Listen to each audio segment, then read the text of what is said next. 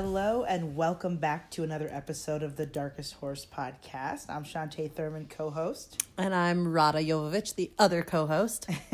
This week, we're rebroadcasting an interview featuring yours truly, me, and the Greater Than Code podcast.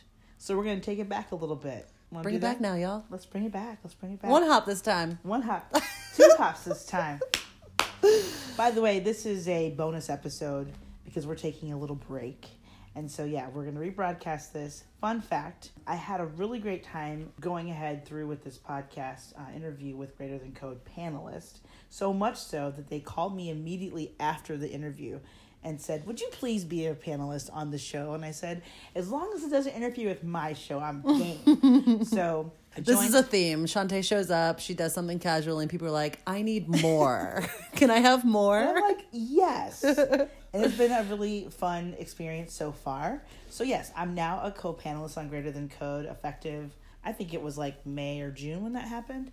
If you're not already a fan and haven't listened, please, by all means, let this be the entree to that conversation and go start listening. Yeah, it's a great podcast. I myself am a follower. And so for those who don't already listen to Greater Than Code, I'll give you a little description here. So it says, for a long time, tech culture has focused too narrowly on technical skills. This has resulted in a tech community that too often puts companies and code over people.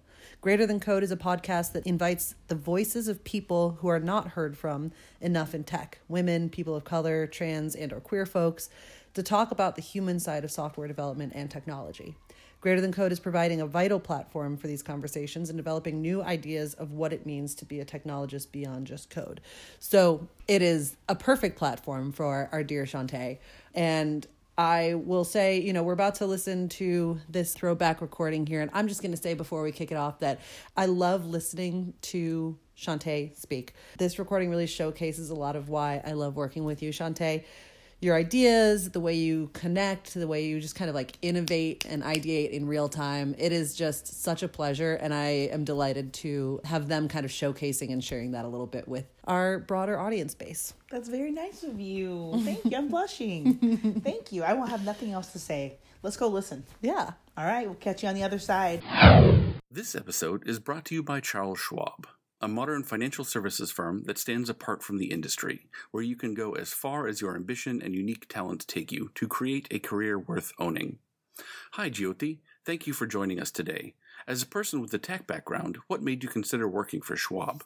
I think although it's a financial company, it is technologically driven. You know, they're up on all the technologies and pretty much everything that's out in the market and there's the standard to be used, they're there. And I think, yes, their domain is finance, but I think they're pretty technologically strong as well. I would like to tell the other programmers who think that Schwab is not a tech company, you're wrong. They have a very complex tech stack, and it is going to be really interesting and very fulfilling to work here.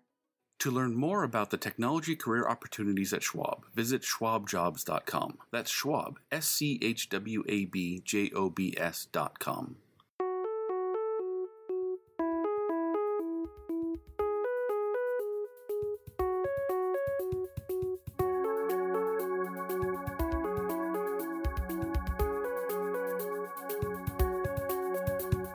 Hello, everyone, and welcome to episode 133 of Greater Than Code.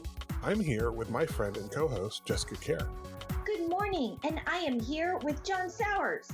And I'm here with our guest, Shantae Thurman.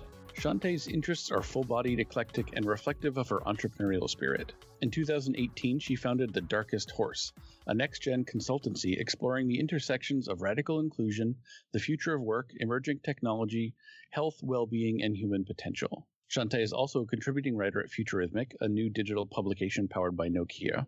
Her background is anchored in organizational development, social innovation, health and well-being, and community engagement. Welcome to the show, Shantae. Hello and welcome.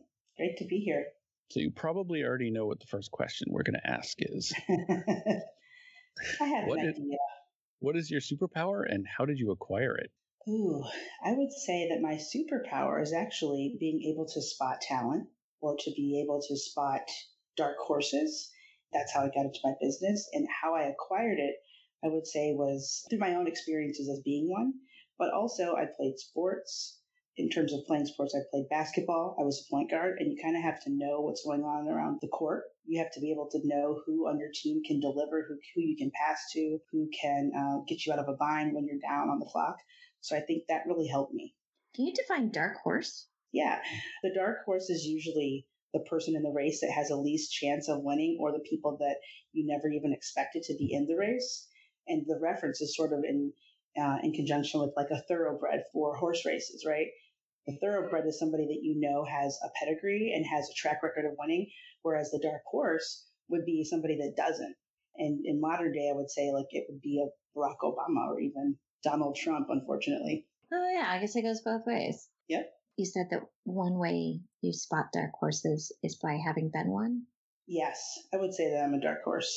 You know, I grew up, I would say, without a silver spoon in my mouth. In terms of a pedigree, I actually hate that word, but when you look at me versus somebody who maybe went to an Ivy League school, or somebody who grew up with two parents in their household and from a middle income family, I think that you see me, and if I'm in the room with you, you're thinking, well, how the hell did you get here? And it's through perseverance and hard work and determination and just really never giving up and daring to race or to even enter in a race that maybe wasn't built for me. It's a constant choice to be in the race. I would say so, although I would say early on in my life, I was in a race that I didn't know I was running.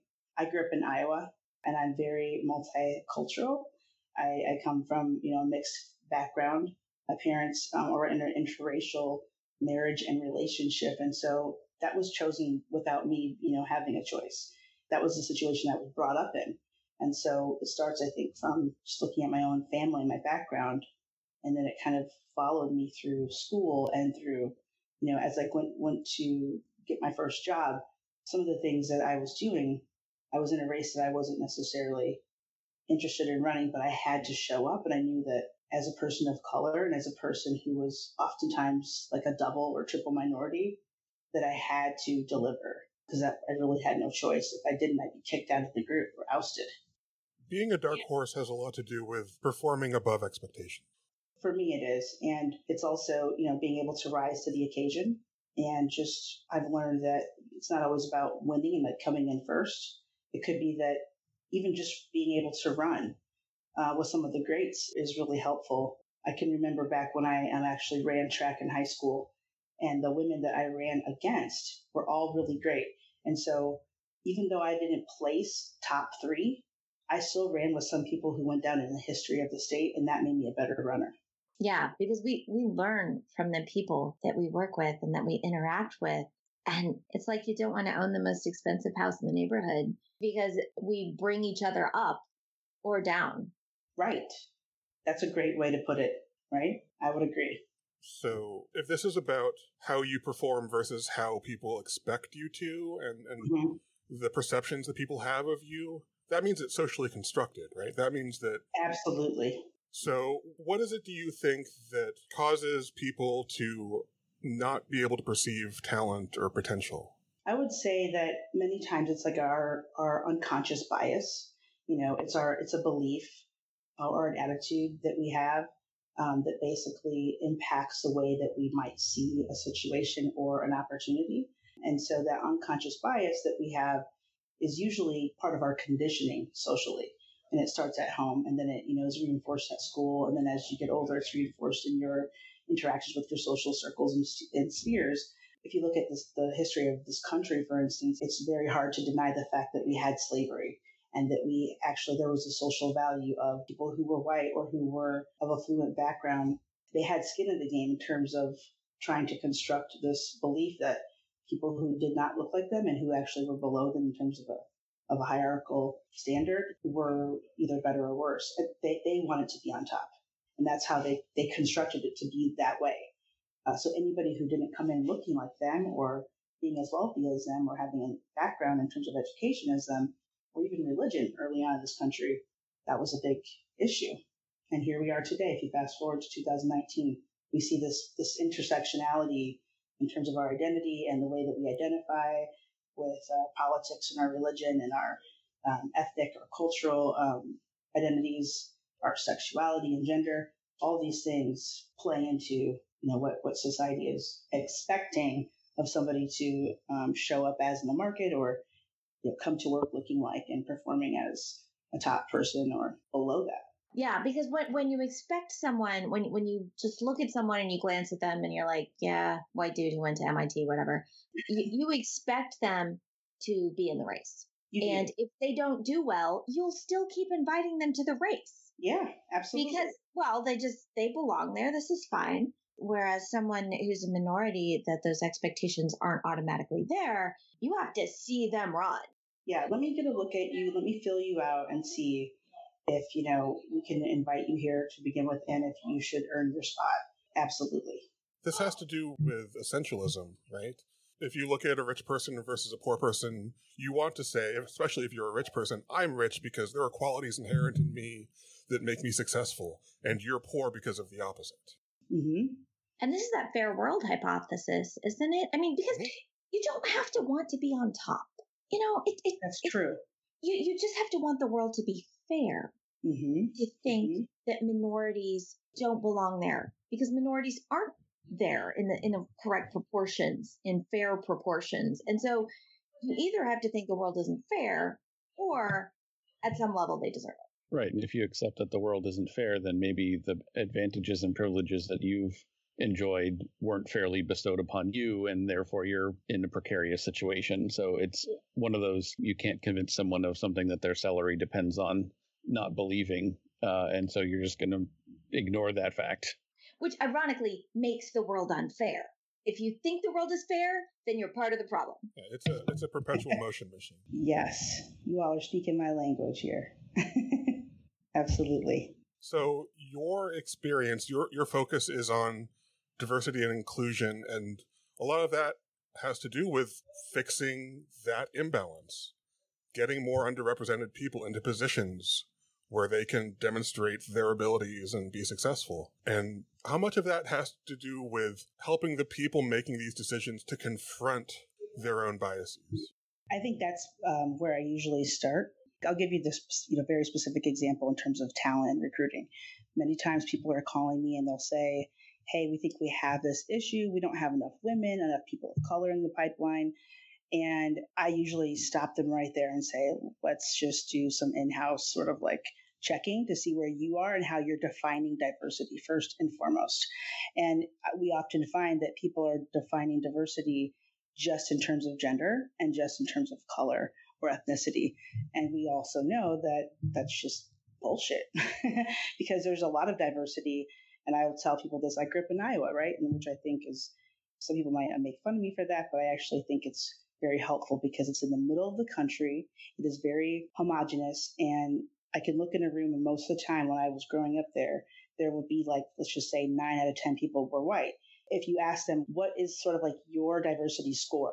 How do you show up? What's so interesting about you? People will be like, oh, I have none. And what I learned quickly was that that's bullshit. Kids who might all look alike, they might have blonde hair, blue eyes. You could learn that people come from German, French, some other Eastern European background, and they could all have different religions and different socioeconomic statuses that make them very, very diverse from one another. And actually that is to their advantage. But if you don't ask and kind of keep drilling in on the surface, we assume, hey, I'm not diverse. And so this is what's happening, because if we are only looking at somebody externally, we put an unconscious bias and an assumption there. We attach it to that belief. And so you have to break that down first. And once they have that aha, it's so much easier to talk about intersectionality and to talk about, all right, here's how we can diversify even more. And here's how you can get super inclusive. And here's how you bring in some equity and accessibility to the conversation as well. Is the idea there to not just see people as part of a group, but to see that each person, has unique qualities, is a unique human being? Even within groups, there are differences. Absolutely. Yes. So you start with dividing? People are already dividing themselves. I think what we see naturally is people like to give things, like we're in a society or a time in society where people are really comfortable with categorization and putting people into buckets or trying to figure out how they will deal with you, right? I mean, even on LinkedIn, you come in and you have to determine which industry you're in and what the skill sets are. And if you're good at that, you're adept, you'll do it correctly, but most people are actually doing it incorrectly, which is fine. And I also have learned, I think on LinkedIn, I often laugh because there's not even enough categories. And so if I don't identify as any of those things, there's really no space for me to put other. Otherwise, I think we would see people showing up a little bit differently in terms of like LinkedIn or even Facebook, for example. We see this happening across multiple platforms and technology right now. And I think it's just because that's how people are naturally coming up with these categories. Are you saying that LinkedIn is doing it wrong by providing a fixed list of categories? I think a fixed list is limiting. Okay. Yeah. And we want to bucket people because there's just so many people. Yes. And we're trying to get naturally as humans, we're trying to get a hold of, we're trying to get our arms wrapped around these big concepts. And then once we do that, it's a little bit more comfortable for us. And then we can maybe see where we are more alike versus different. But I think this is what's naturally, at least this is how the industrialized world works. We're really good at categorizing each other and labeling one another. And oftentimes we're pretty horrible about doing it for ourselves correctly. It's interesting because the whole point of this, like the reason that these are categories rather than a free text entry field, is so that we can aggregate, right? Exactly. Is so that we can look at things at a statistical level, but that necessarily also homogenizes people. Exactly. Yes. Great insight. I think we just don't have the tools to deal with the actual diversity that exists. I know. It's something that I actually think it'll emerge as we get into this next sort of what I call the fourth industrial revolution. I think we'll see new things happening because even if I think about, for instance, a virtual or a digital twin of mine, if there's an avatar online, I don't have to necessarily decide on their ethnicity and their race and their gender. This entity could be an extension of me as Shantae, but I might not get bogged down as much with the ethnicity and the race, gender, sexuality, age, other things that I might use to describe myself to exist online. And they don't have to be fixed either. Exactly. You said about categorizing and labeling, we're horrible at doing it for ourselves correctly. One of the things that I've learned through my own human development and going deeper into who I really am is that most people aren't sitting and thinking like, who am I really without all these labels? We're told lots of things. It starts from the time that we're born. You're labeled a woman or a male in terms of a gender marker. And that determines so many things for you. So if you come from a family that's really attached to those identities, just those two kind of binary choices. If you come from a traditional family where women do something and men do another, and like, for instance, if your father is the provider and women are the homemakers, think about how much of a choice that wasn't for that person and how much that basically influences our identity and then causes a conundrum for many people if you don't fall within that binary. So this is something that we're seeing happening more and more. And as we see that the digital world is helping to kind of even things or make things more universal, people are really at this place of like, oh my God, I've been kind of lied to all of my life. I've been told that choice is binary on so many levels, whether it's, your gender marker, success or not success, going to college or not going to college, religious or non-religious, spiritual or non-spiritual. And these are things that we were just told. And we were like, okay, I have to choose one versus saying, what do I really believe?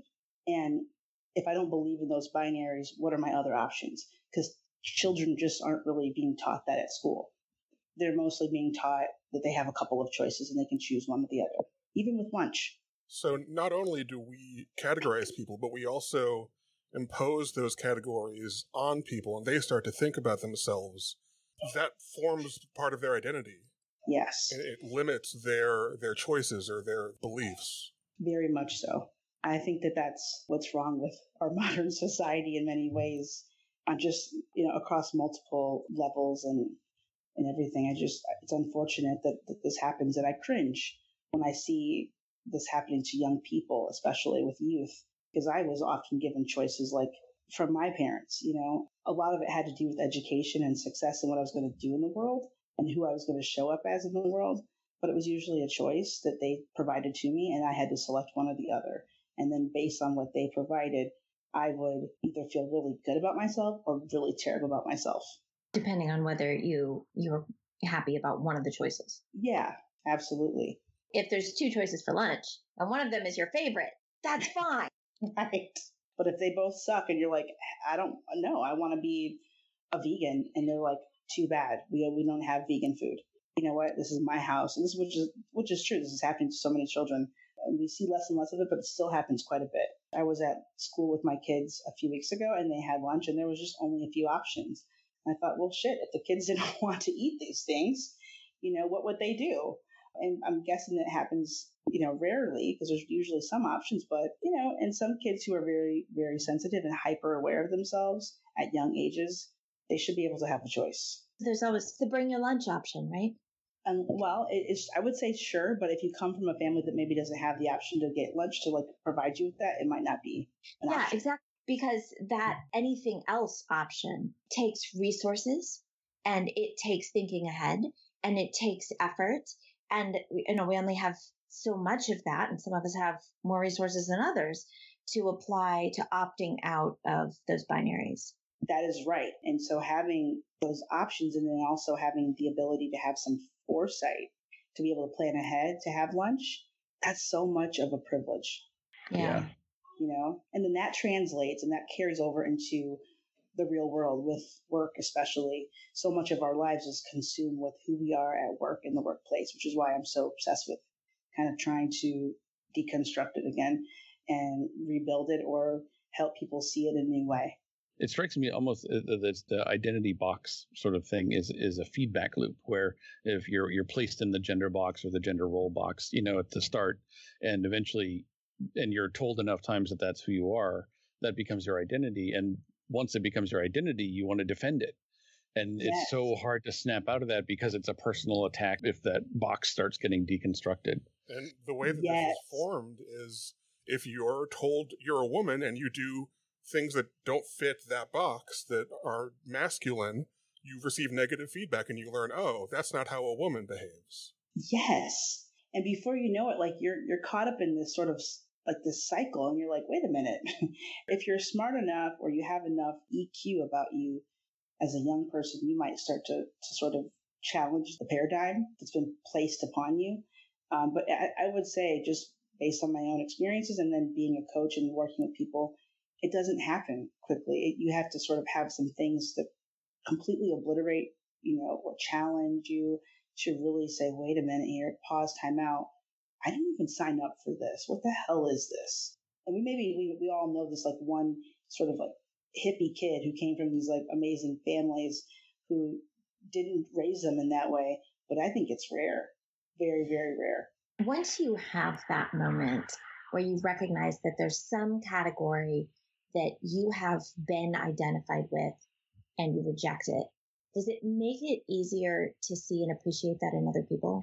I would say yes, because any form of oppression, once you've had some oppression put onto you, and you feel the pain and you really are honest with that about the pain that you've experienced, I think it's so much easier to, have some compassion and identify it within somebody else.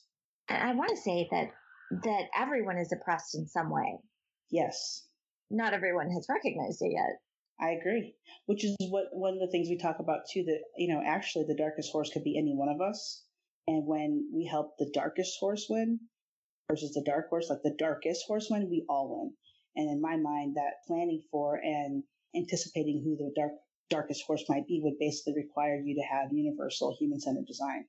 Because it's not just about picking a person and saying, oh, we need to help you. It's about doing things that benefit lots of people. Absolutely, that it allows everyone to come in with their very intersectional identities and find some part of themselves to be reflected in that bigger circle. The flip side of being the one with the least opportunity is if you correct that, they get help the most. Precisely, right? We often say as well that, what we perceive as our weakness is usually our greatest advantage. And when you can allow people, which comes into this whole thing of self-empowerment or teaching folks to have self-agency and kind of falls under that category of human potential, when you allow them to see that they have an advantage now, wow, you shift somebody's perception of the world and how they're going to navigate it. That is so amazing. And you see a huge difference in exponential growth happening from individuals who understand it and do something about it. Do you have an example of that? Yeah. So, I mean, I would say for me, I've done a lot of mentoring with youth along the way in terms of consecutively mentoring executives in the workplace. And one of the things I noticed about the younger people, if I caught them early enough in terms of their identities and how they were actually even describing a problem in their life, and I would give them like this assignment of, okay, I want you to really think about who you are, take away all the titles and all the things that your parents told you that you were, all the things that your teachers told you that you were, that your friends told you that you were, and come back and tell me who you really are and what you're meant to do. They were able to get to that assignment and say, oh my God, I was only thinking about these things because my parents told me, or because at my school, these are kind of like the options I had in terms of like a degree or whatnot. And if I would talk to somebody in the workplace who had been, let's just say they're 40 years old, they've been, doing this for 20 years, it's really hard to get them to do that because there's so much attached to that identity. And they're like, wait a minute, so you want me to stop and basically being who I am, give up this identity that could basically impact who my friends are, who my colleagues are, where I live, how I feel about the world. I would say, like, think about dealing, like, we see this, there's two great examples that are public, and there's two shows about them. Jazz Jennings, who's a young trans girl, and Caitlyn Jenner. Those are two perfect examples. I mean, when you see those shows, they were running at the same time, basically talking about trans identity and challenging what we perceive to be these binary identities. But Jazz had a much easier time accepting and deconstructing and challenging the paradigm, whereas Caitlyn Jenner didn't. And it was really hard because Caitlyn had to, when I love the scenes when Caitlyn went on this tour bus with all these trans women, and they were talking about Donald Trump specifically and about Republican and conservative views and how that impacts the trans community. And Caitlyn thought that, she could sort of have the best of both worlds. And I think she ended up figuring out that that was not going to be the case because this new person, this new identity that she was going to take on and fully embody meant that there was parts of her past that she would have to give up in order to be this woman in the world. Yeah, that's a big deal because when you are that student, you can say this is what my parents and my teachers have pushed on me. But by the time you're 40, it's not your parents or your teachers pushing on you anymore. It's you. Yeah. And that's hard to basically own. I mean, I think about it. There's parts of myself where I'm like, damn, I don't really want to have to own that. But if I'm going to be a better person, I have to.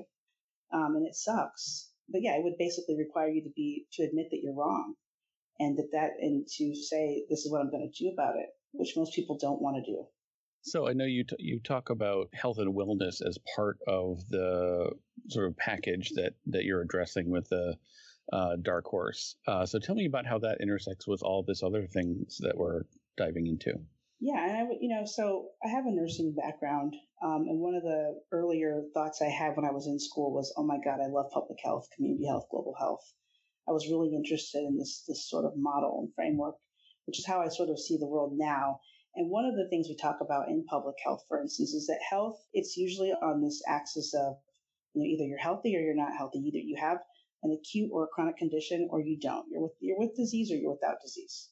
Many times when we're talking about health, if you just kind of look to the brass tacks definition of health, that's how we would basically say it. Whereas well-being would be a choice because that would maybe be the choice of having a healthy lifestyle and eating healthy food and doing these different activities like, for instance, meditation and yoga, things that we can do to increase to enhance our mental and health, or excuse me, our mental and spiritual well-being in addition to our physical well-being. And so it's a choice. And I would say then taking it a step further, human potential is just like we all have human potential. And based on, where you grew up and who you're hanging around and the things you choose to do in terms of even health and wellness could impact your human potential. And some of us, frankly, have more potential than others based on our circumstances and the factors that I mentioned before. Yeah, because some of us grew up with the ability to bring our own lunch to school if we darn well pleased. Exactly. Yes. Yep. Or in buildings that didn't have lead. Or asbestos, right? Exactly. Okay, so sometimes we talk about privilege and people get their hackles up, but maybe the word potential is better. I think it could certainly be one of the options, right? There is such a thing as privilege, whether we want to acknowledge it or not, and also potential. And they could be somewhat different, but they could also in some ways be like you could use the words or exchange one word for the other in certain circumstances. So I think you're onto something. Privilege is also very abstract, and maybe the sort of concrete ways that it shows up are access to opportunities, access to resources, things like that. Mm-hmm. Oh, yeah. Because you don't want to say, oh, I have higher potential than, but you could say that in my situation, the same person has higher potential than the same person in a situation of discrimination. Yeah. It's about the context. And it's not about your parents having money makes you a higher potential person. It is that you sit in a situation of higher potential. Just like higher on a hill, you have more potential energy. You roll down, you go faster. Right. And you have more with the higher potential than the greater opportunities that are put in front of you.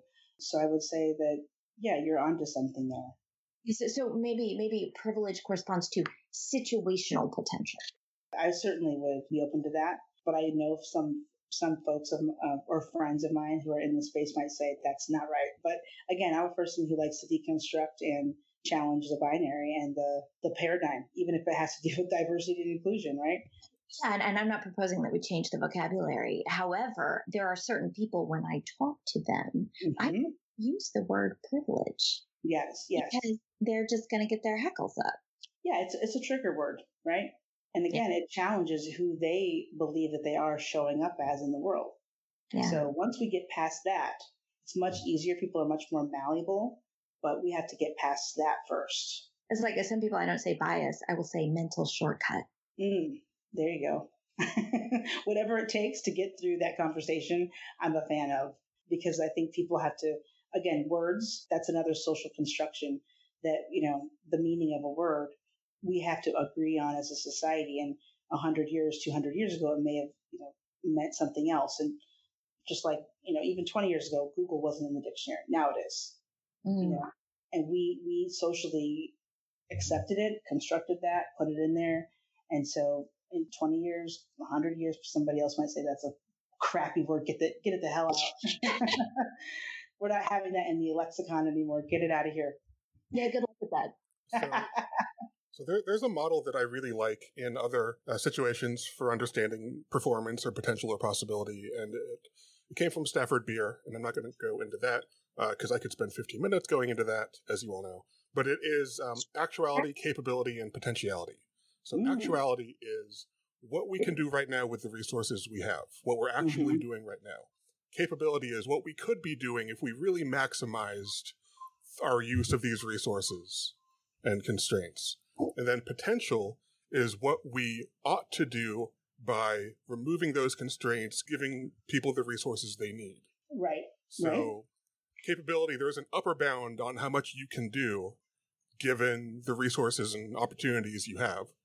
And then actuality is how close you are to it. And then increasing potential is about moving that upper bound up.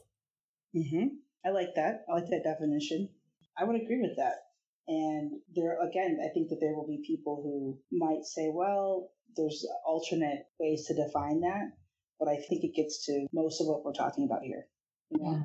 Oh, I'm going to cite a philosopher. Okay. Karl Popper says that arguing over the meaning of words is pointless because words have meaning in context. However, agreeing upon the meaning of the words, even if it's scoped to a particular conversation or more likely project, that's useful. I agree with that. Yeah. I practice detachment, right, as part of my meditative practice. And I detach from sometimes the outcome and the meaning of things or having a skin in the game because it doesn't help me get any further in what I'm trying to do. You know what I mean? It doesn't really help me. It actually hinders me if I have too much attachment to something like an outcome or, like I said, a meaning. If I can open myself up a little bit more, I unlock the potential. Is that like choosing not to run a particular race? Or it could be that I'm going to run the race, but I don't care about winning. It's just that I'm running the race for the experience right now. Oh, that's a beautiful place to be, yeah. Because then it's not about the outcome of the race. It's about the other outcome of all of our actions, which is the next version of us. Yes. It's like the collective experience and the collective outcome. Yes. So Stafford Beer, in the preface to his book, The Brain of the Firm, which is where this model comes from, says, in communication, everything depends on what you end up with, not on what was actually said or written down. Yes. We get to choose the words, and the important thing, like Jess said, is that we share some understanding by using them to communicate. Yeah, there would have to be some shared understanding, right? Some shared understanding to have a shared experience, I think. He points out that people like to argue about the names we use and forget about the ideas they represent.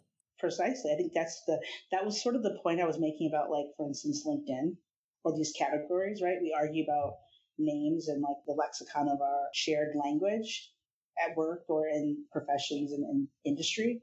But sometimes, like, letting that go is so much more impactful because you may have a new emergence of something else that you never would have made room for before. This thread of the conversation is reminding me of the Sapir-Whorf hypothesis, which I think, Rain, you had said isn't necessarily fully... We're one philosopher each.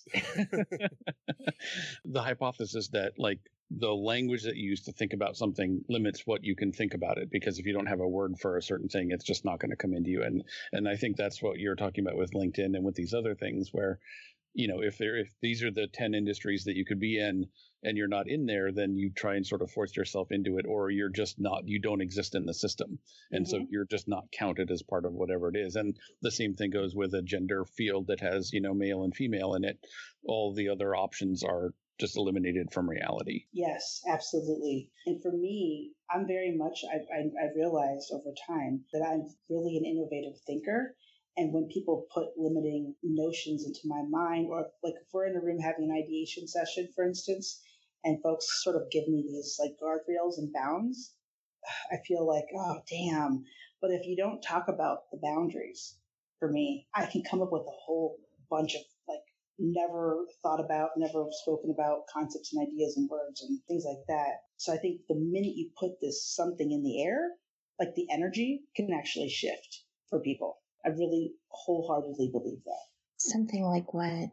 I'm very much into somatic healing and energy healing, for instance, right? So if somebody walks into the room with this notion of there's a limit, that life does not, or this world does not exist in abundance, you can feel that shift. You can feel that in your energy field. I mean, at least for me, I can definitely feel it. When I bump into people who are not open, they're very closed in terms of their energetic field, it feels bad to me. It makes me feel a certain way. And I just wonder how much that plays into who we show up as in our families, in our community, at work, in the world, you know. That's interesting. And that goes back to accepting the boxes that you're labeled with. If you accept those boundaries and take them as given, then you close in and you close yourself off. But it's so much better to just let all the ideas in and then filter them. Or to not label them. So I'm not sure if anybody here practices meditation or not, but there's several different types of meditation and everything. There's this concept of, you know, having a thought, acknowledging that you have a thought, but not labeling it good or bad when you're meditating or when you're trying to get into this meditative practice. And then I'll take it another step further.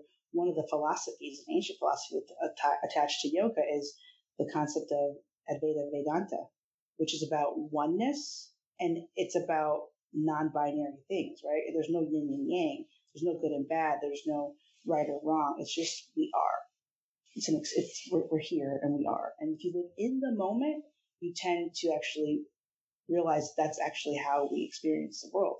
If you're living in the future or in the past too much, you start to label things because you have to step away from the moment and make a judgment or have a reflection. Judgment is expensive. Yeah, it is. And what's the cost of it? You know, that's what I'd like to figure out. What's the cost of judgment? Boxes. Heavy. My friend Matt Ringel has a conference talk where he talks about whiteboarding, where he'll take a simple exercise and he says, all right, let's get some ideas up on here and I'll draw 4 squares and we'll put the ideas in these 4 squares and they represent these axes. He's like, I've just told you 7 truths about the universe that are going to bound these ideas.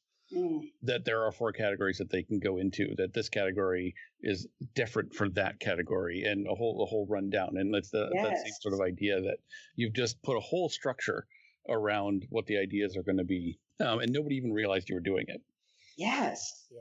Right. We set up these little rules. That is precisely what I think. I believe that. Framing is incredibly powerful, and also controlling the frame is an expression of power. Oh, Right. Decide what those two choices are. Yep. Agreed. And how much so this is something that I'm also very interested in exploring right now. As I even kicked around this idea of creating a podcast, I thought, wow, framing, right? It's very similar to the curation. And those who curate and who show up and lead the conversation, the facilitators have so much power. So who are the facilitators? Who are the curators in your life? Who do you allow to basically influence the story that you're being told and that you're going to repeat? And this shows up online all day long. Twitter. Who do you follow? Who do they follow? Where are they getting their information? Who comments on your Facebook posts and hits like or yes. Are you and is Facebook or Twitter or LinkedIn the places you really should be? Because that provides a framework as well. Just the way in which those platforms are. It's not like we can choose not to frame. Mm-hmm. That's not a thing. We're always looking at things within some frame, and we have to categorize at some point. But the trick is just look at it with more than one frame. Just know this is not the only one. That makes such a difference. Yeah. Read about lots of frames. Figure out that, you can sort of cut and paste and adopt things that resonate the best with you. And it could be like a conglomerate of all of those things. But I think recognizing that there are frames that you might be called to one more than the other is essential to doing things right in the world. Yeah. Or like if you've ever switched religions or been religious and then not, then if you can think about something in terms of your past frame, that's progress. Oh, yeah. Which I have done. Yeah, totally. I grew up a Catholic, and there was a point in time I was like, no more Catholicism. I'm completely done with all of you. I wouldn't say I'm atheist, but I would probably, identify as agnostic.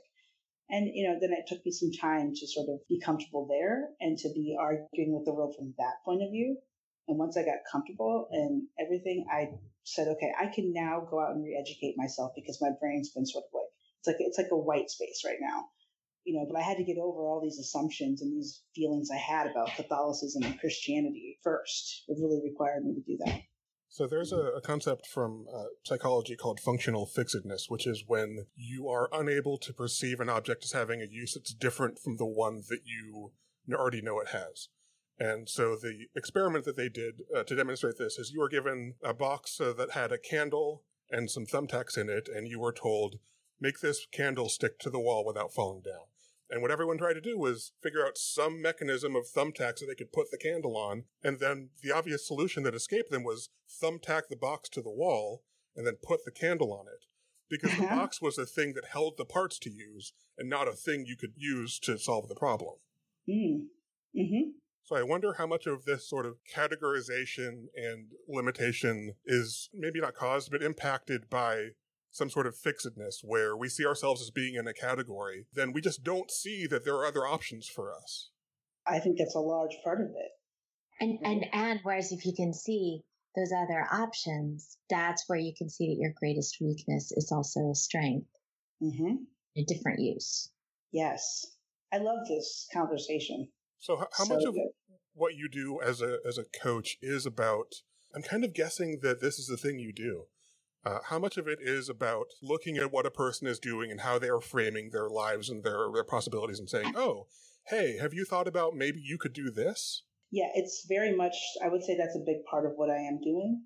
And it shows up so differently for each client. So, for instance, I'll give you one I'm working on right now. There's an organization I'm working with, my partner Rada and I. They want to figure out, for instance, how they engage their female staff. But they already they showed up making an assumption that was what was wrong with the organization today. It may have been an obvious one, but I challenged the way in which they're setting limits for themselves. And we talked about engagement versus, happiness. And somebody said, well, aren't they the same? Well, no, actually they're not. So how we identify it and how we define it would limit us and maybe those are the only two things, the factors that play into this organization's issue. Quote, I'm putting issue in there in terms of quotes because I just feel like, again, it's how they're defining it and it sets the tone. And that's that organization. But if it's an individual that I'm coaching, let's just say it's the CEO of that organization, the language that they use tells me so much about them. How they approach a perceived problem tells me even more. Yeah, like the word female. Yeah. And so then I'll coach them. I basically meet them where they are. And a lot of it for me is about the language and the actions I see. I listen first for the language, then I watch for the actions that they're taking. And that most of it's right there. Very easy. And then I coach to where they are developmentally. Some folks can hear you and some folks have to see it and actually experience it to change. It's about behavioral change too, which you have to use a whole bunch of things to sort of help people take on. So it's an interesting job. And when people come in saying, well, I thought a recruiter was this, or I thought a diversity and inclusion consultant was that, I'm like, there you go again, putting limits on me. I'm really good with people and I'm really good with starting there. And I feel comfortable because I feel like the people are the ones who run the organization. So I'm good with people and figuring out how to, first of all, help them with their intersectionality, how they want to contain it and show up, help them reframe sometimes and make pivots to get to a better outcome. It sounds like you're approaching organizational change through the people rather than trying to address the organization as a whole. Yeah, I think many times you have to, but of course, sometimes you have these clients who want to do it very much like, nope, it's only just an organization. There's nobody, no one of us here has an issue. It's like, okay. This organization is somehow not made of people. Right. Yeah. Yeah. Don't call us out, please. Okay. It gets really uncomfortable. I'm like, okay. And so I'll meet them where they are. I've learned, I think early on I'd be like challenging it, but now I've learned like, the path of least resistance, sometimes when you're trying to help people with behavioral change, it's like, I'm going to meet you where you are. I learned this in terms of nursing and trying to change somebody. They were diabetic and they loved Snicker bars. I'm not going to tell them not to eat Snicker bars. We're going to talk about something else. I'll leave that last. It's very touchy. It's a trigger for them. So I think that this is actually another binary to be deconstructed. There is on the one hand the idea that a society is a function of the actions of individuals. And then on the other hand, there's the idea that an individual is a function of social pressures. And I think that the answer is somewhere in between. Yeah, and there's this assumption that the actions of individuals are formed by individuals, but it has a lot to do with the people around them who hit like. Right. People who hit like, people who pay their bills, people who validate them outside themselves. There's so many things that make us who we are, and then how we go back and show up with that. If you want more vegans in Iowa, offer a vegan lunch option. Right. So much is about what we make easy. And then so much of inclusivity and accessibility is about making more things easy. And which things we're choosing to make easier. How do we define easy? I think of it as sort of people flow downhill. So they'll do the thing that has, from their point of view, the least cost or the most benefit. They have some function they're optimizing, right? Usually their attention. And so each person has different factors to weigh in on it. And so there's no thing, you can't just say, this is easy. You can say, this is easy for you. Right. Oh, right. Right. Yeah. Oh, yeah. There's that whole thing. You can't change the situation to put things right in front of people. You can give them a button instead of requiring them to open a program and type a command. So from that perspective, it's a design problem, right? I think so. I think, yes, the masters of the universe are the ones who are sort of architecting it. Do you all watch, what is it, the Lego movie, The Master Builder? Yeah. Oh, the original Lego movie? Yeah. Yeah. It was so good. And they figure out that the guy who had nothing in his mind was the master builder, which made me laugh so hard. It was such a good example and lesson. I think what's his name, Emmett? Am I wrong about that? Oh, yeah, Emmett. That's the hero. Yeah. Remember? That was hilarious to me. It was all situational, though. He was in the right place at the time. It was. I'll have to start using that movie and the referencing of that more often. Show up with my Lego Emmett. and your glue cap stuck to your back. Right. Yeah, because the hard part is removing something from the universe, like the crazy glue. taking a word away is really hard. It is. And usually people are, because of the pattern recognition, if you take something away, they want something to replace it. They're not comfortable with that, like white space or like there's a gap here. So now what? They want sort of you to tell them how to get to the next place. So, yeah. That actually ties in really well with Ariel Kaplan did a keynote at RailsConf called The Stories We Tell Our Children. It's a great talk, but there was a particularly interesting point that's relevant here was he talked about, forget who posited the original sort of law of bullshit, which is that it takes 10x the amount of effort to refute bullshit as it does to create it. But in the talk, he poses Kaplan's corollary, which is that rather than refuting bullshit, if you provide an alternate path, an alternate narrative that works around the bullshit, you give something for people to follow rather than directly just telling them, take this away, take this out of your mind, don't think about it this way. But if you give them an alternate narrative that says, no, this is how we can explain this thing, or this is how this thing works, people can follow that as a positive step towards a thing rather than trying to do a negative step away from a thing. And I really liked that way of, rather than just always pushing up against, stupid ideas, if you just provide better ideas and explain them well, then people can be attracted to those and follow that path. Yes, agreed with that notion. I would call that a tactic, right? That you can use, and that might be very helpful. And in some ways, it's helpful with folks, especially with like big concepts that we as a society, like those, what we call infrastructural beliefs and changes we need to make that require us to like have a paradigm shift. That's appropriate. But then somebody might say, well, going back to the framing or to the way that we show up and provide some suggestions individually could be an issue. If you're trying to help somebody get to an identity, for instance, like, right? But I do think that there's some lots of truth to that, because if I'm just thinking about my own identity, for instance, if I'm really lost in who I am, or those very like sort of foundational things that we see in Maslow's hierarchy of needs, if I'm very much in a bad place, I need a way out. I need to see a glimmer of hope. Many times I need to see like a rope come down the hole to give me a slight notion that there's a way out. So we're getting close to reflection. So I just wanted to ask a quick question. It's actually not very quick, and we could probably spend a whole episode talking about it. But I really wanted to ask you. It has to do with how you work with organizations to improve diversity and inclusion, and specifically when organizations are metric-focused or data-driven, and they tell you, okay, what's the metric we're going to use to track diversity, that we're going to use to make decisions about diversity? What do you do? I would first want to know, and this is a thing that happens quite a bit. I want to know, again, how they define it, because how they define diversity will impact the way in which they're measuring it, or what data points they're collecting and putting emphasis on. If they define diversity as gender specific and cultural and racial, then that's what they're probably going to track.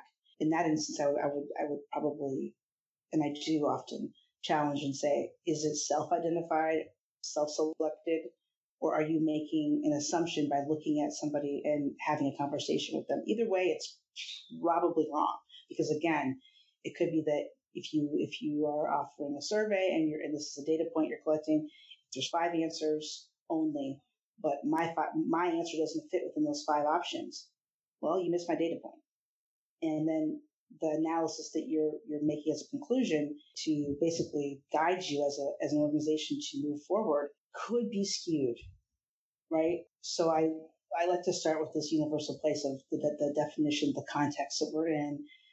Maybe you choose a few different competitors and non-competitors to help you gauge within the context in which you're working as an organization, and then start again. And most times people are actually doing it incorrectly. They have a strong assumption and they don't want you to challenge it. They really want an easy answer. And there's so many ways to get there. So I tell them there's more than one way to skin a cat. You really do need a strong diversity and inclusion roadmap that usually it starts with deconstructing your beliefs. So here's the thing that makes me super anxious about social and cultural change and metrics. There's a law called Campbell's Law. Mm-hmm. Donald Campbell was a psychologist and a social scientist, and his law is that when you use a quantitative social indicator, when you use a metric to make decisions about social or cultural change, that the metric itself will become corrupted and that the use of the metric will corrupt the social structure that you're trying to change. It'll corrupt that social process that you're trying to change. And so my concern is when a company says, hey, we want a metric for diversity, and then you give them one, no matter how good it is now, that it will become bad. It will become corrupted over time. And not only will it become a bad metric, but it will cause the people who are optimizing for it to corrupt the social processes they're trying to change, because metrics can be gamed and so on. Oh, yeah. I think that's what we're seeing, actually, right? We see this happening quite a bit right now in terms of these bigger Fortune 500 companies, unfortunately. And you see that these metrics that they've selected have created the situation in the marketplace where candidates now respond to those metrics, and anybody who comes into the job thereafter, even if you're at a startup, you mimic those metrics. So my belief is like things are always changing, and you should not don't get too attached to these things. Practice detachment, because the definition of diversity is extremely fluid, as are the identities, right? The identity of who we are is usually very fluid if you're being honest with yourself. It can be. And if you don't think it is, then I would say that's the problem. So you want a fluid identity is a positive. Oh, yeah. Yeah.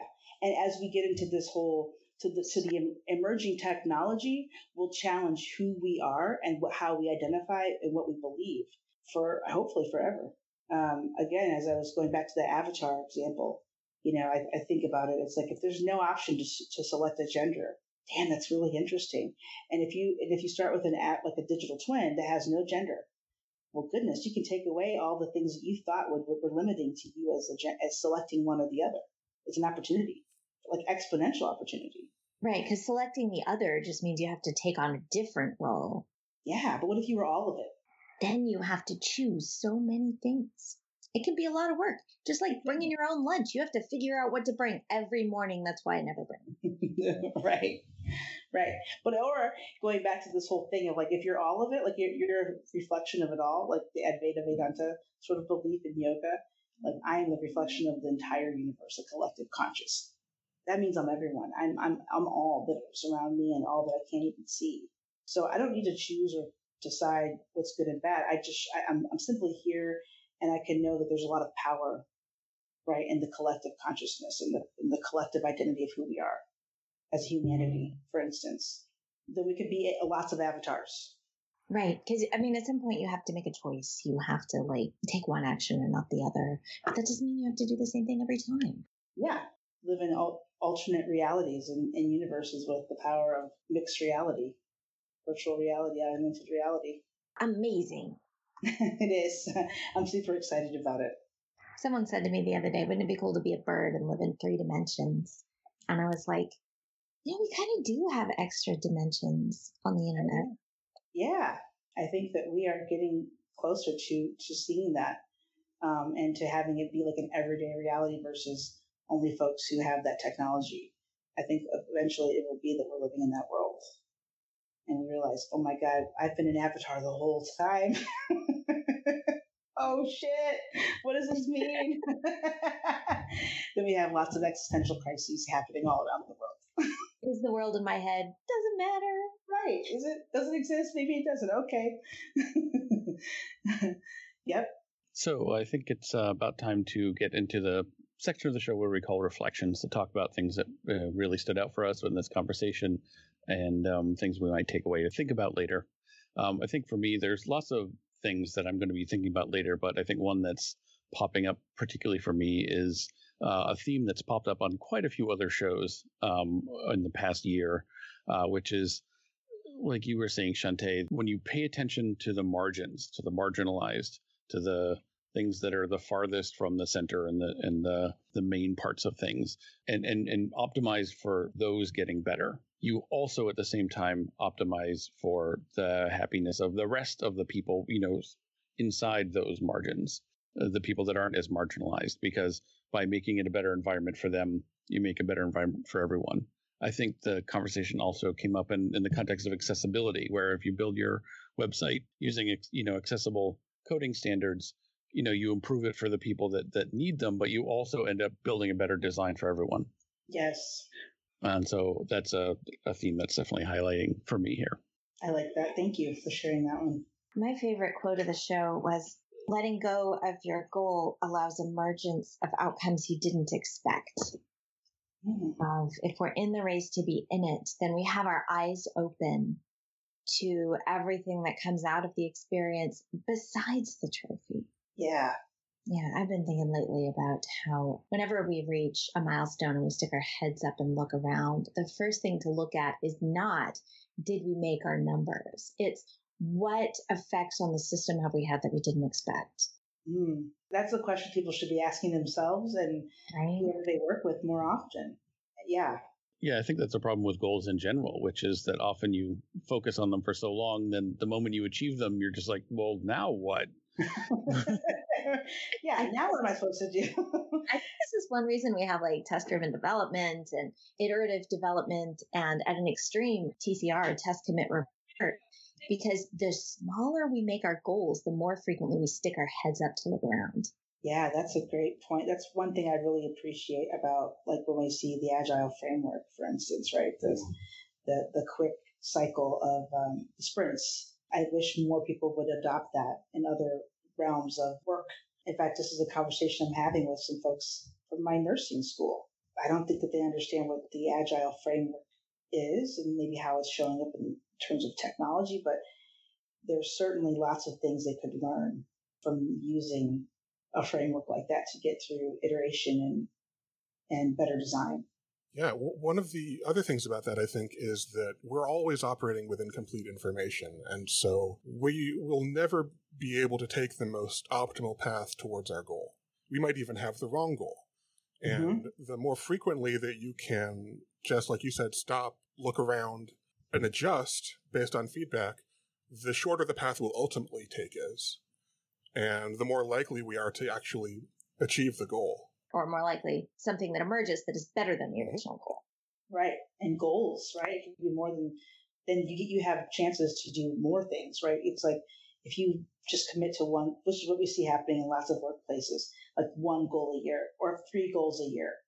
And then it's like, well, shit, if you did that all year and you don't stop and pause and ask, you waste a whole year of nothing. Yeah. And it's like, oh yeah, because 9 months ago, I knew exactly what the most useful thing for me to be doing now. No, Yes.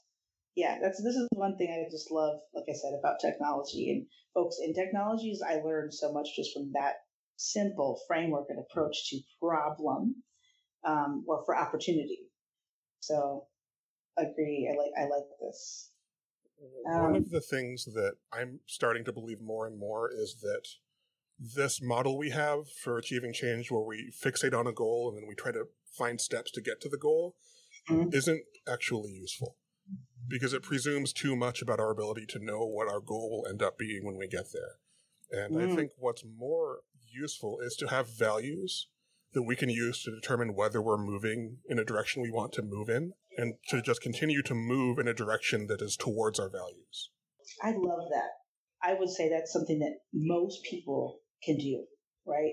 This is it's nice that you brought this here, because sort of what I was saying at the beginning is, if you've never been allowed to think about who you are and what you even, like these values, because usually that's sort of how we describe ourselves as these. I have integrity. That's a value, right? And so thinking about the way in which we show up and the values we have is far easier and more accessible, more universal, I think, for people. And it doesn't require you to have as much judgment. It's more fluid and flexible. And it's something that it's very inclusive as well. I love that. So let's say, for example, that your goal is to become a principal software engineer. And you think that that's your end value. That's your goal. I always challenge that that's actually the means. That's the means to achieve what you value. And what you value might actually be impact on the organization in terms of making technical decisions, impact in terms of being able to put things into production that are helpful to people. And if you, or maybe it's prestige salary, and that's legit maybe too. it is prestige and salary. That's fair. But if you take what you think is your end value, becoming a principal software engineer, and then you analyze that and figure out what it is that you value that caused you to have that goal, I think you can be more successful in achieving those values. Yes. Yeah, because otherwise you're gonna get that promotion. You're gonna be a principal software engineer, and then you're gonna have a midlife crisis because you're like, well, now I'm supposed to be happy. Achieving goals doesn't make us happy. Because it turns out that something does. even if you achieve the goal, the things you value are still there, and there's still a way for you to go that moves in the direction of your values, even once you achieve your quote end goal. Right. And if you are, if the software engineer is the goal, and you realize, I mean, according to Forbes or whoever, Indeed, whoever's going to, or Monster, that, that job really isn't that great anymore, then you feel really shitty about yourself. So if you make it about the value versus the goal, right? It's about the experience, the journey along the way, and the things that make a good, so-and-so that could be applied to more than one job. Okay, last thing I'll say about this is I think it's also much easier to realize that your values can change over time than to get to the point where you have to reconcile your current values with your current goal and realize that they're no longer aligned. Yeah. Like identity, the values. That's a small, subtle thing, right? That I think people that makes it more palatable for people to accept. And also, the last thing I'll say about this is that the goal is a binary. You either achieve it or you don't. Right? Yeah, whereas with values, you can be consistently moving towards something that is more fulfilling for you, whether or not you ever achieve a goal. Yeah, this is awesome. Yeah. I love this. This is good. This is, these whole kind of ahas and these takeaways are actually what I like about this conversation the most, is that it's really interesting how we can start with these sort of domains or ideas, and then we arrive at these sort of different takeaways and different levels of appreciation or values of appreciation, and that none of it's right or wrong. It's all really good. Having this conversation, even amongst the four of us, feels really good for me, and I feel like I'm making progress in terms of diversity, equity, inclusion, and accessibility. To me, I feel like I showed up and had a really good day. Yay. Yay. Hope all of our listeners have a better day too. And if this conversation made your day better, you might want to join our Slack or just contribute to our Patreon. And if you give at least $1 to our patreon.com/greaterthancode, then you'll get an invitation to our Slack channel, which is low volume and very friendly. But you don't have to join the Slack. Well, you don't have to contribute to our Patreon either. But we'd love it if you did. I will be, for the record. Shante? Oh, Shante, do you have any reflections? Yeah, that was what I was going to say, is actually, like I said, that this whole conversation, the way that we started and where we are now, feels really good. And that for me, it's just a reminder not to have as many expectations and adhere to these goals, but to be thinking about how I can show up, be better, be effective, and even with pods of 4 people versus a room of 40 or 400. So it's not about quantity, it's about quality conversation, which I think we just had. We didn't start the conversation saying where we all landed in terms of these notions and thoughts, but I do feel that we're very much on the same page or on the same vibe, if that makes sense. We are all better for having run in this conversation race together. Yes. So thank you very much for having me. Thank you.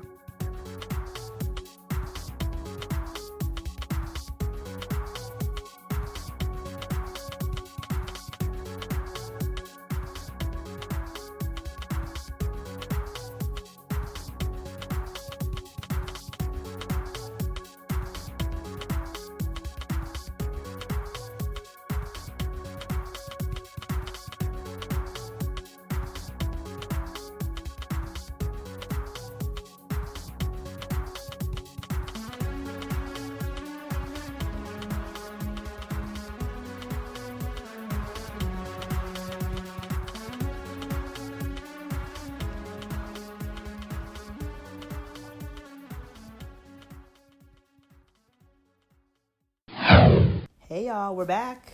Welcome back. Welcome back. What'd you think? I mean, I loved it, obviously. I love it. You looking at me? Yeah.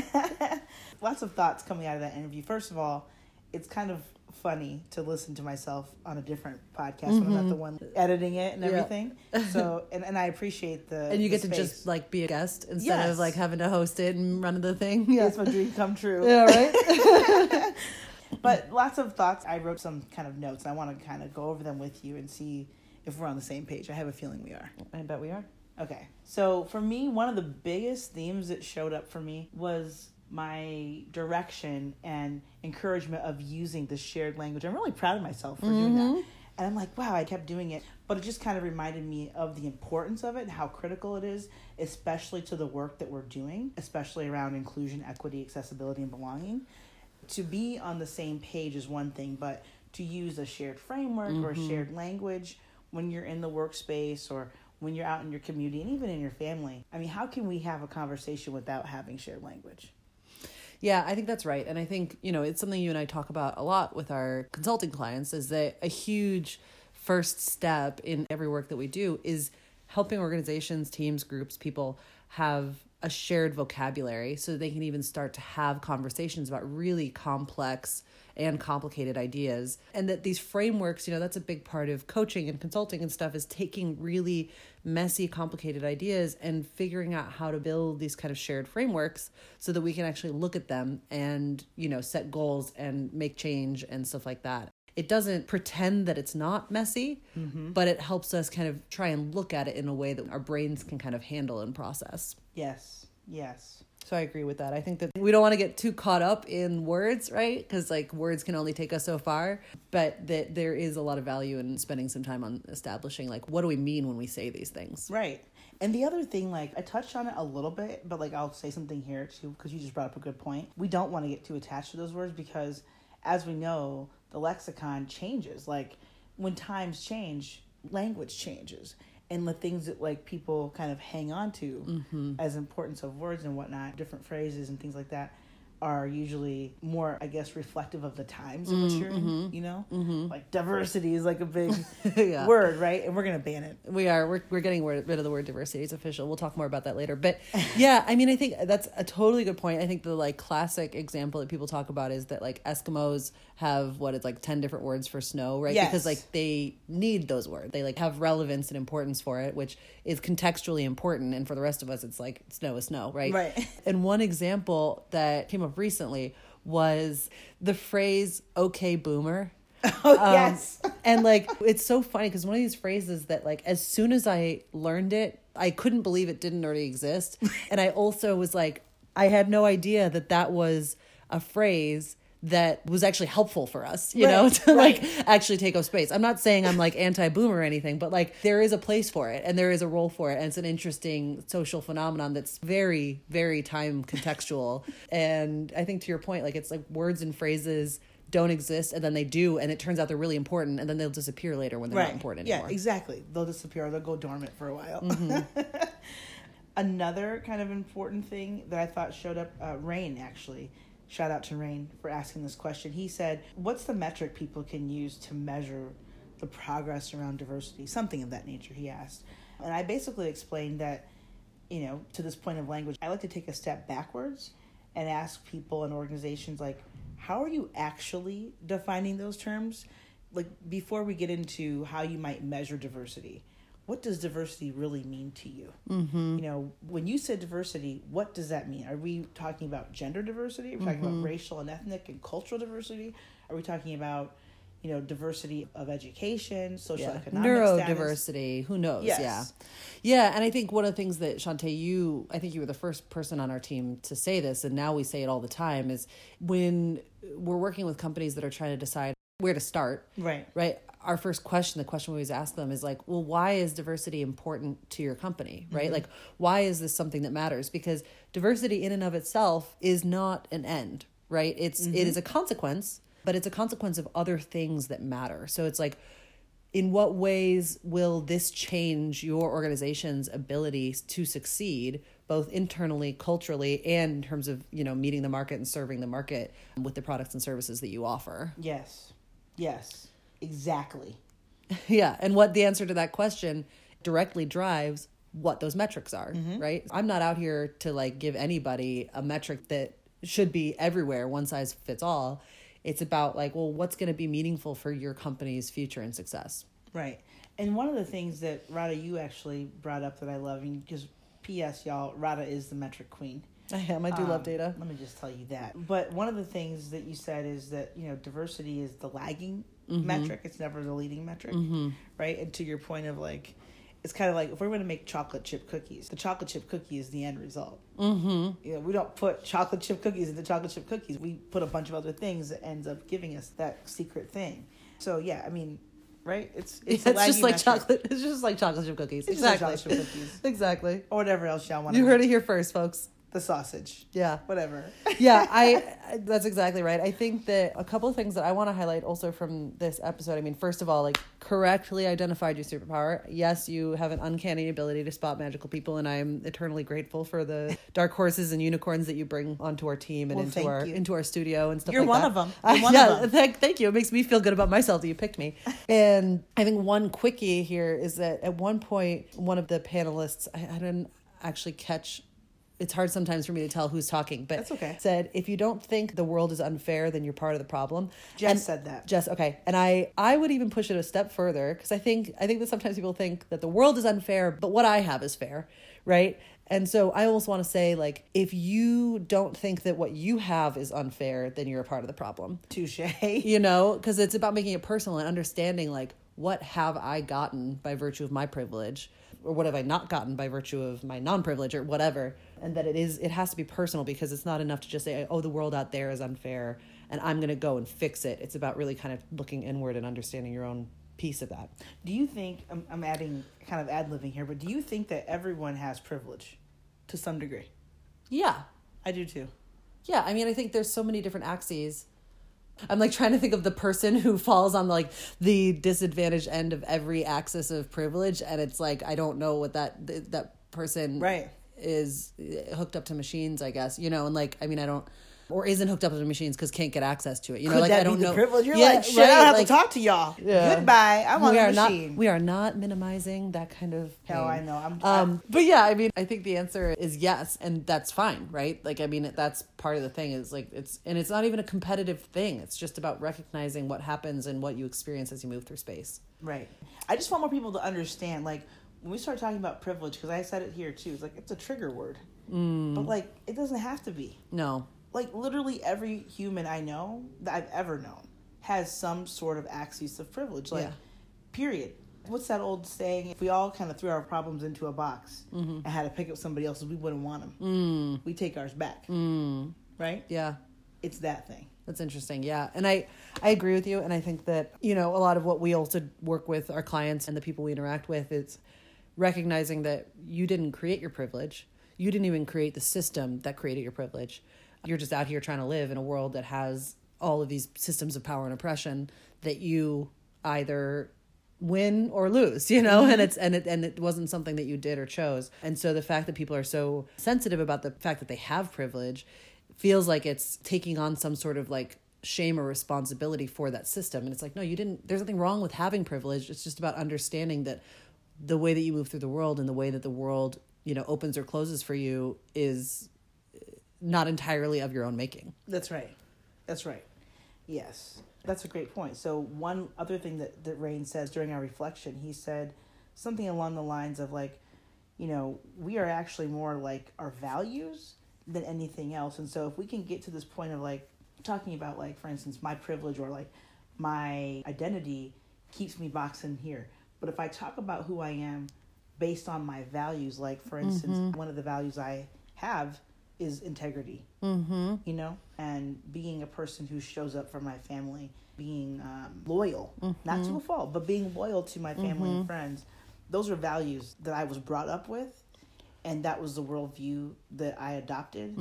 And so that, more than anything else, supersedes being Black, being Mexican, being a woman, being, you know, a daughter of an immigrant, you know, somebody who has ADHD. Those are like labels, but the values are actually what really make me me.